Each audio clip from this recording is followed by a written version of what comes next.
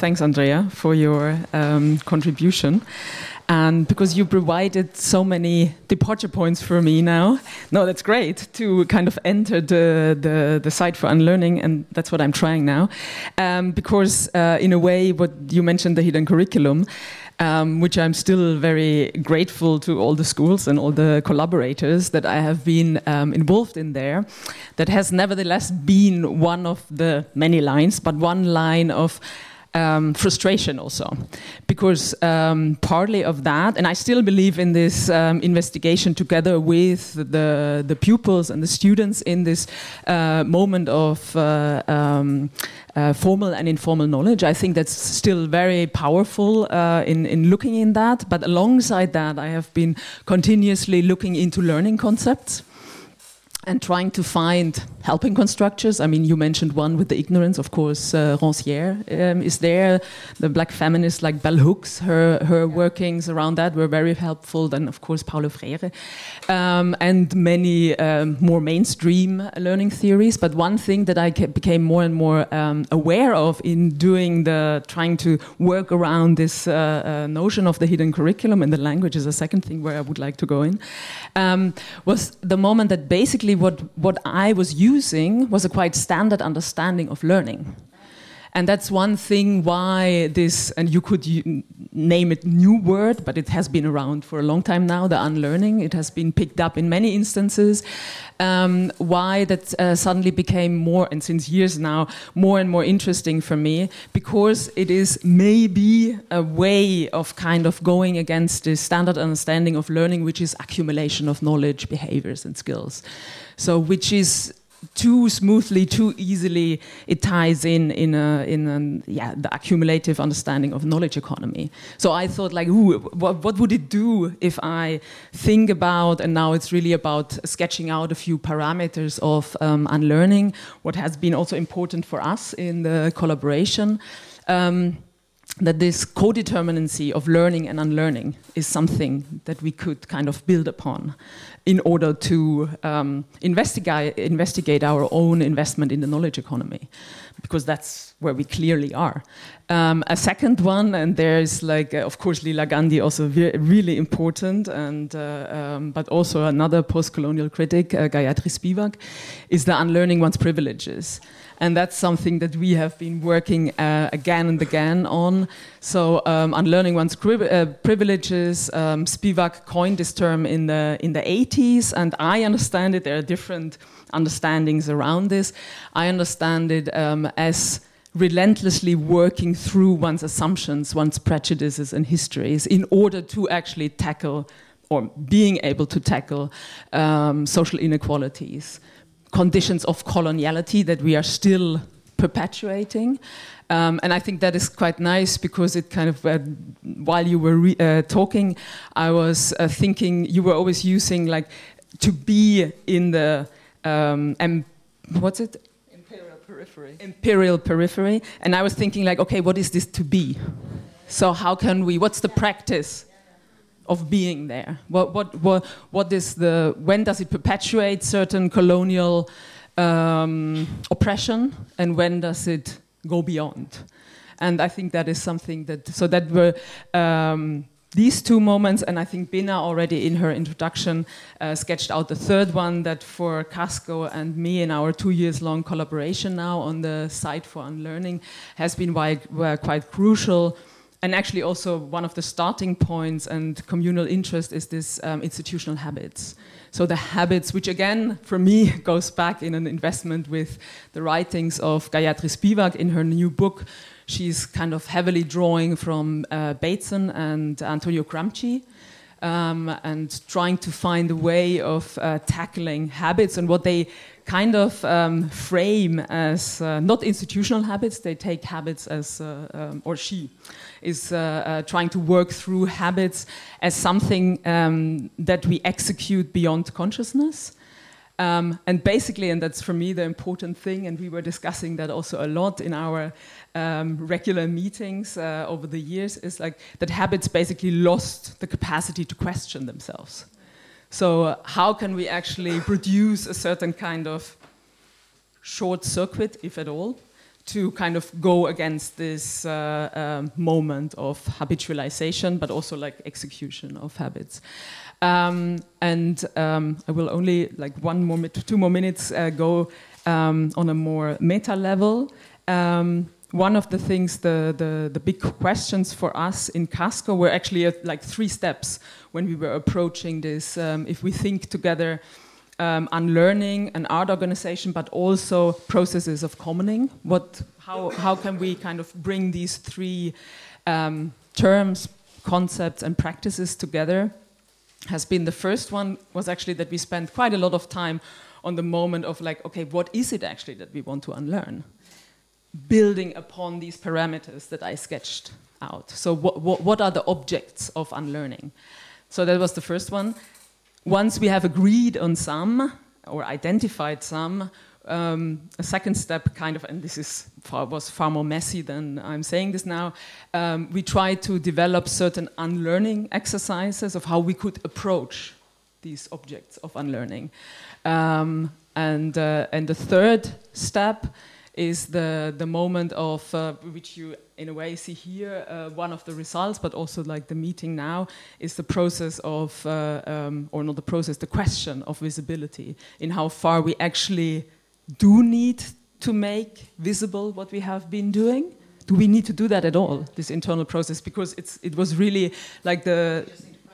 Exactly. But then, of course, you are also like in constraints. I'm also like an artist who is really like who works with visibilities, invisibilities, which ones to show, which ones not to show, and which ones to share. Also, that's the other thing. So these practices on the imperial periphery, how are they part of a very small community, or is it also, when is there a task to kind of broaden them? And before we go into what Bina said, the more workshop mode, which is basically a small, short brainstorming sessions that we would like to, or exchange in smaller groups around the institutional habits, I would like to ask Ying to go more concretely, maybe into 1 or 2 objects that we have identified, or processes that we have identified that are important for us to continue to work on. So I'm working here at Casco. I'm part of the Casco-team since about almost 3 years now. So I have a background in anarchist and activist anthropology, and also in this guise I work here, mainly focused on community organizing. And what I want to do now is to kind of bring down unlearning to the practice of what we've been doing here at Casco, so that you can get a bit of a feel, and then we want to go into this workshop to also let you have a small taste of what we've been trying to do here. So how it was set up 2 years ago is that we started to meet bi-weekly for 2 hours on Monday morning, most busiest morning of our week, whilst we were moving and building a new exhibition. And in the beginning, mainly, we would join with the whole staff team, including the interns, which was quite an insane endeavor, because we were working very hard, and it would take 2 hours from our time to not be able to produce something for the public. What we did in these 2 hours, I'm speaking from my perspective here now, so please intervene or add, Casco people and Annette. What we did is we spent these 2 hours to reflect and talk about what kind of institutional habits we were engaged with, which we were executing ourselves. And I remember in the first session that we had this small round where Annette posed us the question of what would you like to unlearn. And it was a very long process to actually identify and discover the things that we would actually start engaging with.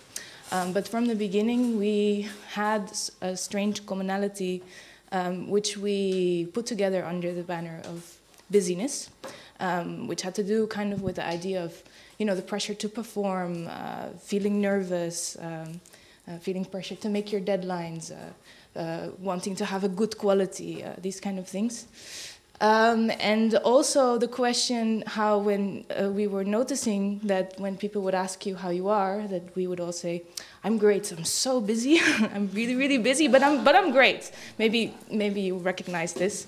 This was something that, it's quite an interesting process when this happens, because what is it that you're actually saying when you are busy? In a way, you're saying it as a complaint, like, I'm very busy and I have too many things to do and too little time. But on the other hand, it kind of masks this idea of being a very successful person with a great career, a demanding career, a successful career, but also maybe very much socially in demand. So yes, you're complaining about being busy, but actually you're masking the fact that you might be a very productive citizen of what society wants you to be. So what we tried to do with this is we wrote down, okay, so this busyness is something that we want to deal with. And we wrote it down, you can see it on the wall here. It says busyness, but then we actually made a spelling mistake, putting the I in the Y. We mixed them up, and this was for us very interesting, and it also made us reflect more on I'm also talking about values a little bit, I guess, the value of what productivity means and how not just in our own experience, like how would we feel when we are productive, but also sort of in larger societal processes of what society considers to be productive. And after many, many sessions and many, many talks, oh, you can't hear me? We decided we went on to try to formulate exercises around productivity and unlearning busyness. We did that through various exercises. I'm not going to name them all, but I'm going to take a few to give you an example of how we try to engage with this. So the first that we actually did came from a very urgent practical process that was going on in our team at the moment. Because when you're talking about productive labor, of course, you cannot forget to include reproductive labor. So how to care, to sustain, to nourish life, but also the position that reproductive labor takes up in how people value that. In an institutional habit, of course, we can talk about motherhood and all these things, but within the context of Casco, what we were struggling with at the moment was the division of domestic labor. Like the question of who is doing this domestic labor, why are these people doing the domestic labor, and how can we actually think about how this is relating to a larger institutional structure, and how can we try to actually unlearn the fact that we are splitting this up to let be done by the people who do the production work and the interns and the volunteers, by the way. So what we try to do is to come in our rhythm there and actively make time, collective time, and actively make collective rhythm to undertake this domestic labor as a team so that we can all do this together. Which we did as an exercise in the beginning to deal with a sort of this struggle that was going on, the frustrations within certain members of the team, but also to reflect on what it means to make time for something like this, which as an institution is not something that is necessarily something at the fore. So we try to do this every week, and recently, especially since we also moved, we changed this. We turned this into an institutional habit of our own. It's still sometimes that we like, we all have to clean. It's not as easy as it sounds, but we do it, and we try to be faithful to it. That is one example of how we try to deal with unlearning that we are somehow devaluing reproductive labor within an institutional context.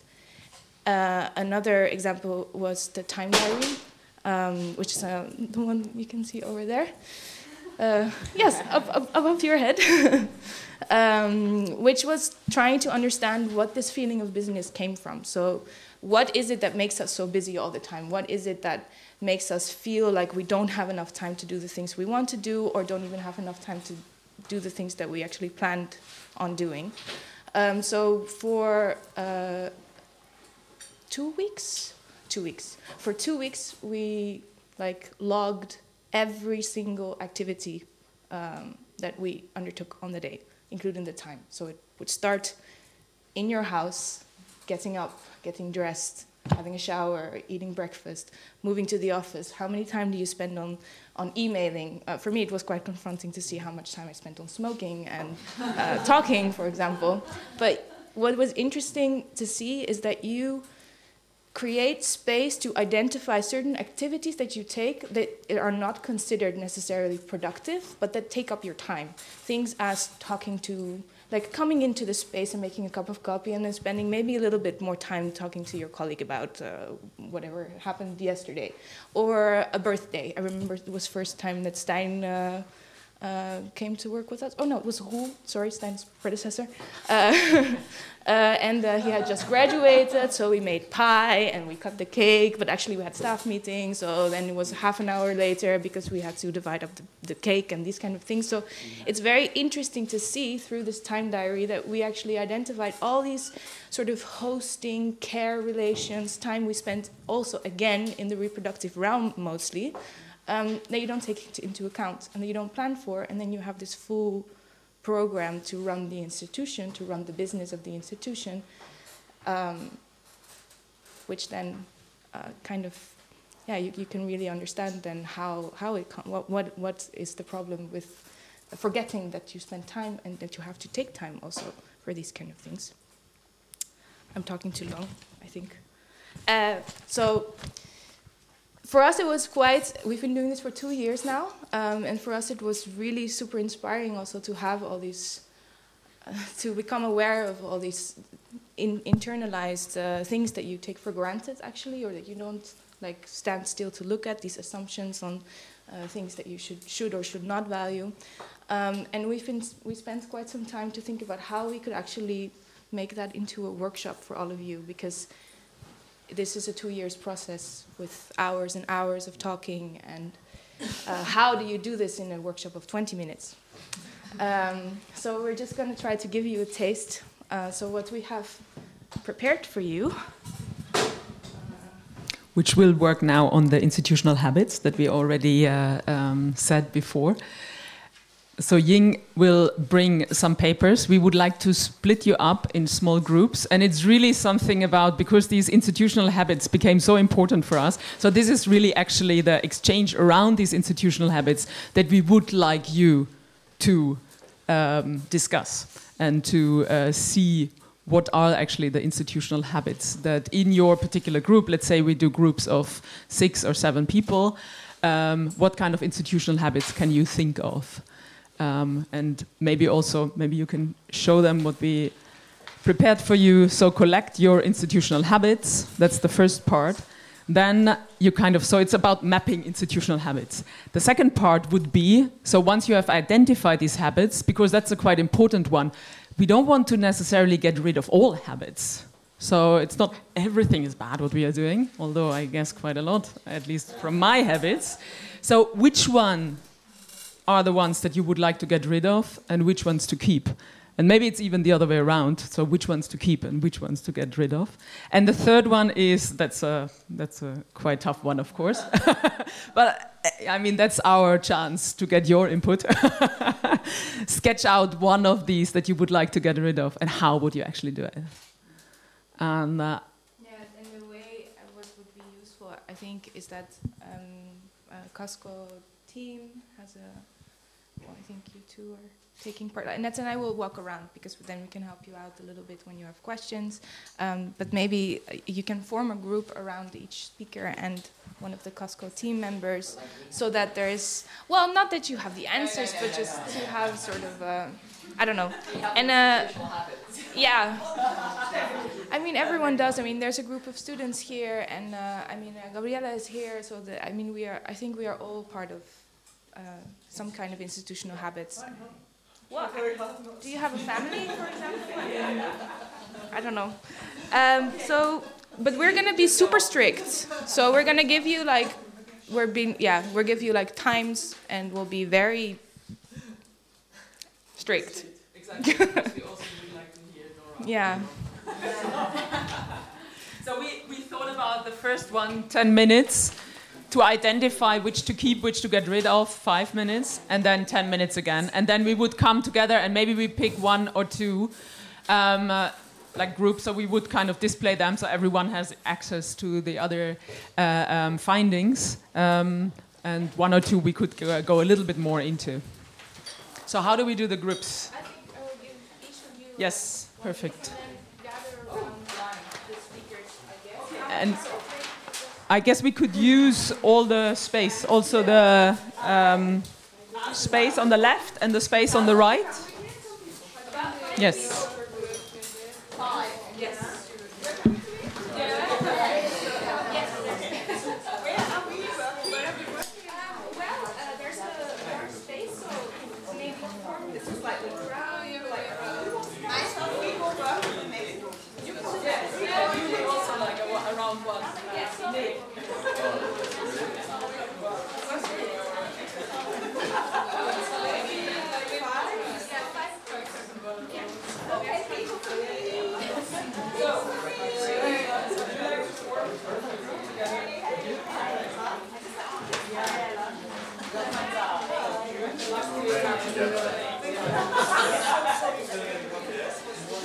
You're a man.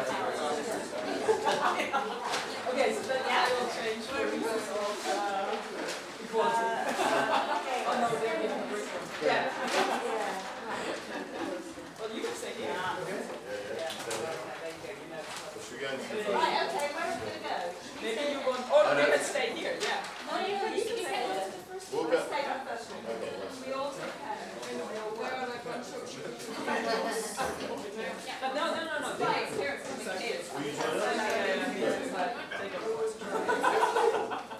Right, let's go here. Right, let's go to the next one. Yeah, perfect. You already have that. Right. Where are you going? Oh, no, I'm waiting for you. Join us. Come here. Let us get through. You want a felt pen?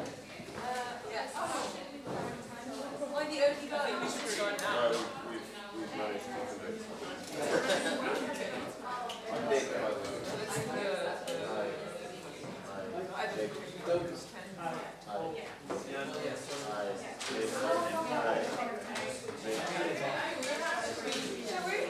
Sorry?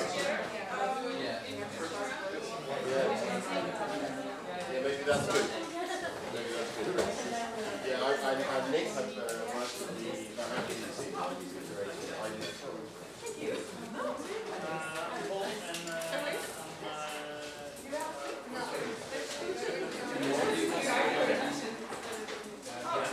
Welcome back. I hope you all had a nice conversation. The question would be, now we only have a short period, so for the discussion we'd really like to use the plenary time to maybe go more into, so also connecting everything also that Nora is going to talk about together. But just for the sake of to get a peek of what you've been doing, I'd like to ask maybe one person from each group. Maybe we can't do all groups. Let's take 2 report backs. Is there a volunteer actually who would like to quickly talk about and report back on what you've been discussing? There's never volunteers. Shall I point out? Would you like to have the microphone and quickly give a summary? Sure. Thank you. As you can see from the... I don't know, all the pink ones are all the habits. We on the first paper, yeah. We decided that careerism was something that we dwelt on quite a lot. We were thinking about timekeeping, and yeah, this is kind of hard to read. Reliance on emails as well. We talked about that quite a lot. So we basically said all of the things on top, we wanted to get rid of them. And then we talked about doing like self-care in your daily schedule. And that included yoga and some anecdotes about napping in the workplace. Sleeping in general, that helps with time management. So I don't know, at the bottom I have learning to say no, timekeeping, don't answer emails in the morning, yoga, have breakfast, working at home or not, and then having some sort of a system for clocking on and off if you're working at home, to stop working and do your life. And then we talked about how in Deutsche Bank, when people went on holidays, they had 2 weeks of paid leave, and when they went on holidays, there was an email sent from their email account that said, your email will be deleted while I'm on holiday, so don't email me until after. So it was like an instance of the institution protecting the person, maybe a little bit. I don't know. Anybody else who's in our group? I don't know. It's kind of, it looks a lot neater than it actually is. It always does. The presentation problem. Yeah, you can. That was your problem. How to fit everything in like the 5 minutes. Okay, yeah. So sometimes making presentations, how you might have a template or a certain structure that you need to adhere to that's set by the institution, and that might lead to the whole idea being simplified or reduced in some way, and how to deal with that. Yeah. Well, I guess this is a very good example of that. Yeah. I've seen that before, in how far we are actually tricking ourselves. Yeah. So we've. Then there was some other talking about other institutions. One of our group. I'm sorry, I don't. Where is she gone? What's your name? Lauren. Lauren was working in the V&A, and she had some like very rigorous institutional habits, like relying or meeting rooms and the etiquette in canteens, and having a staff pass, like physically not being able to pass certain points. And then out of that, there's a hierarchy of decision making in those kind of institutions that can be subverted sometimes in an unfair way. So those are sort of like habits of power in the institution. So in that hierarchy of decision making, there might be somebody who has the power to just sidestep all of that process, and you might be able to go in and have a little word with them on the QT, and that's not really fair. So that's another institutional habit. I don't know. Does anybody else want to talk about theirs? That sounds really great. But I see you're also struggling with all the different kind of institutional habits that you wrote down. Like it's how many are there? Like 15 or something.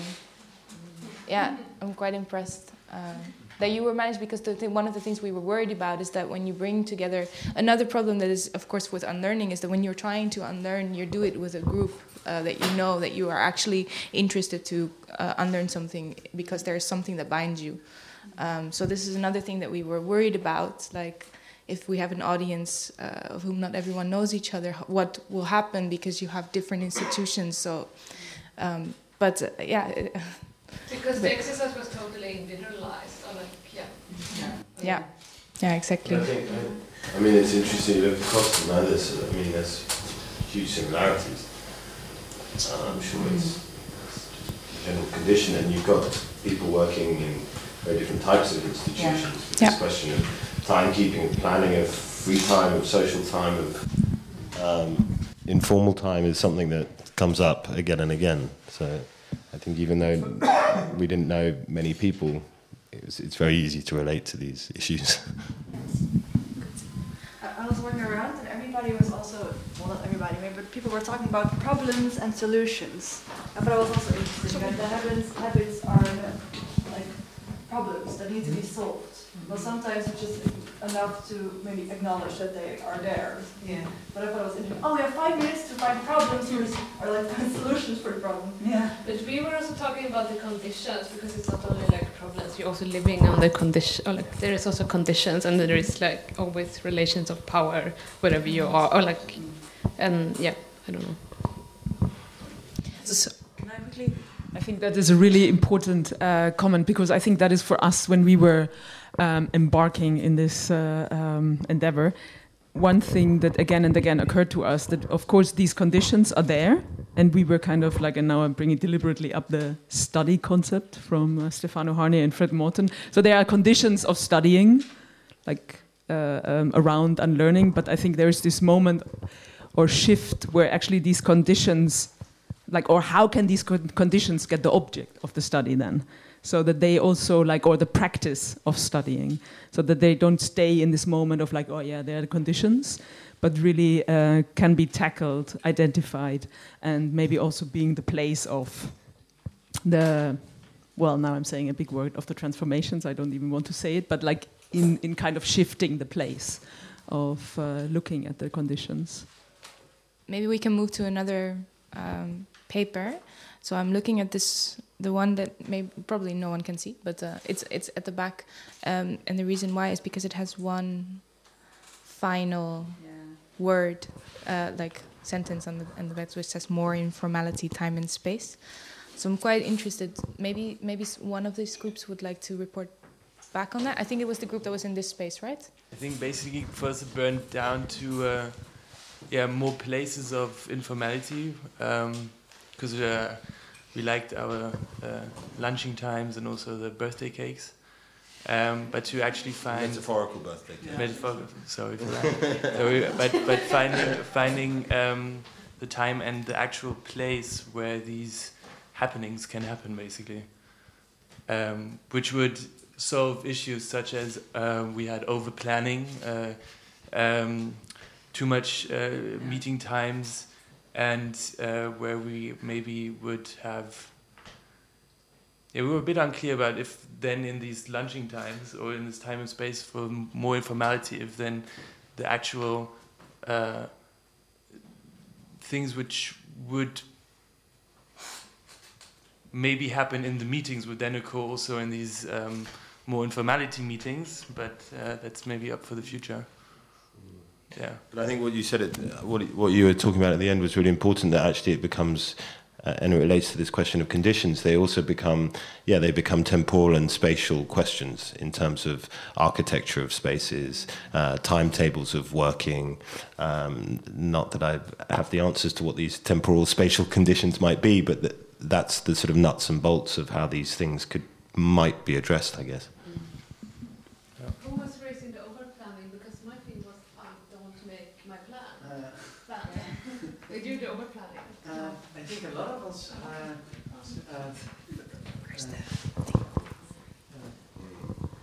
Yeah. No, I don't want to No, it's for him. It wasn't primarily my I'm just concern. wondering. Is there any one of you who had a strong problem with the overplanning? You had it, I think so. You want to get into that, or?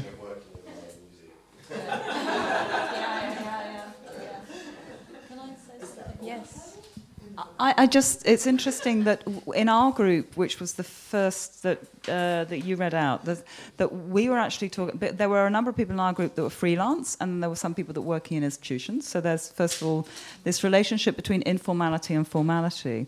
And so one of the things that, it's interesting that you say more informality, that you came out with this, because for us, there was an understanding, I mean, even institutionally, we work at home as well, there was an understanding that actually would really help us to be able to kind of turn on and turn off. So it was a kind of opposition to informality, the horizon being the kind of Google play space where everybody is constantly creatively industrious, Yeah, I also find it interesting because we touched upon it as well during the unlearning sessions when we were actually, but we came into quite a discussion about it, because what does it mean when you formalize informality? What does it mean when you actively create space for informality? Because doesn't that do exactly the opposite in a sense? What if you actively plan for making this birthday cake and then planning this time? What does that take away from the actual care structure? Yeah. Yes, exactly. If I can. Yeah, it's time now. We have 10 minutes, but yeah. I really feel for this idea of informality, but we all completely acknowledge the idea of the problem of sort of structuring informality, which is a really big problem. But I think informality always helps a lot. So maybe there's just a sort of general acceptance of of informality. So maybe the idea when you walk out of your desk for half an hour, you don't feel bad that you're not typing frantically, but that you accept together that if two people walk away for an hour, that's okay, maybe something like that. So, as an atmosphere, or yeah, a little bit of think informality will help, because now when we are in this class, we also have an excitement for the drinking party. Yeah, It's kind of overplanned and strictly myself understanding informality, because the drink is usually informality after the formality has taken place. Yeah, true. Yeah. I'm just Yeah. You might be right. I have an anecdote on that. In Sweden, they call it the mingle. So that after you've had a guest lecture or something like that, then there's timetabled the mingle. So it's like you're given like physical kind of coordinates for what you need to do. You need to walk around a room carrying a warm glass of white wine, you know. I think we can continue discussing like for another hour, but considering timekeeping and time management, I think Stijn would be very grateful also to, Have a break. Yeah. Informal break. Mingle, please, now. So the continuation of the event is basically we have a 20-minute break now, then Nora's talk, and then time for plenary discussion.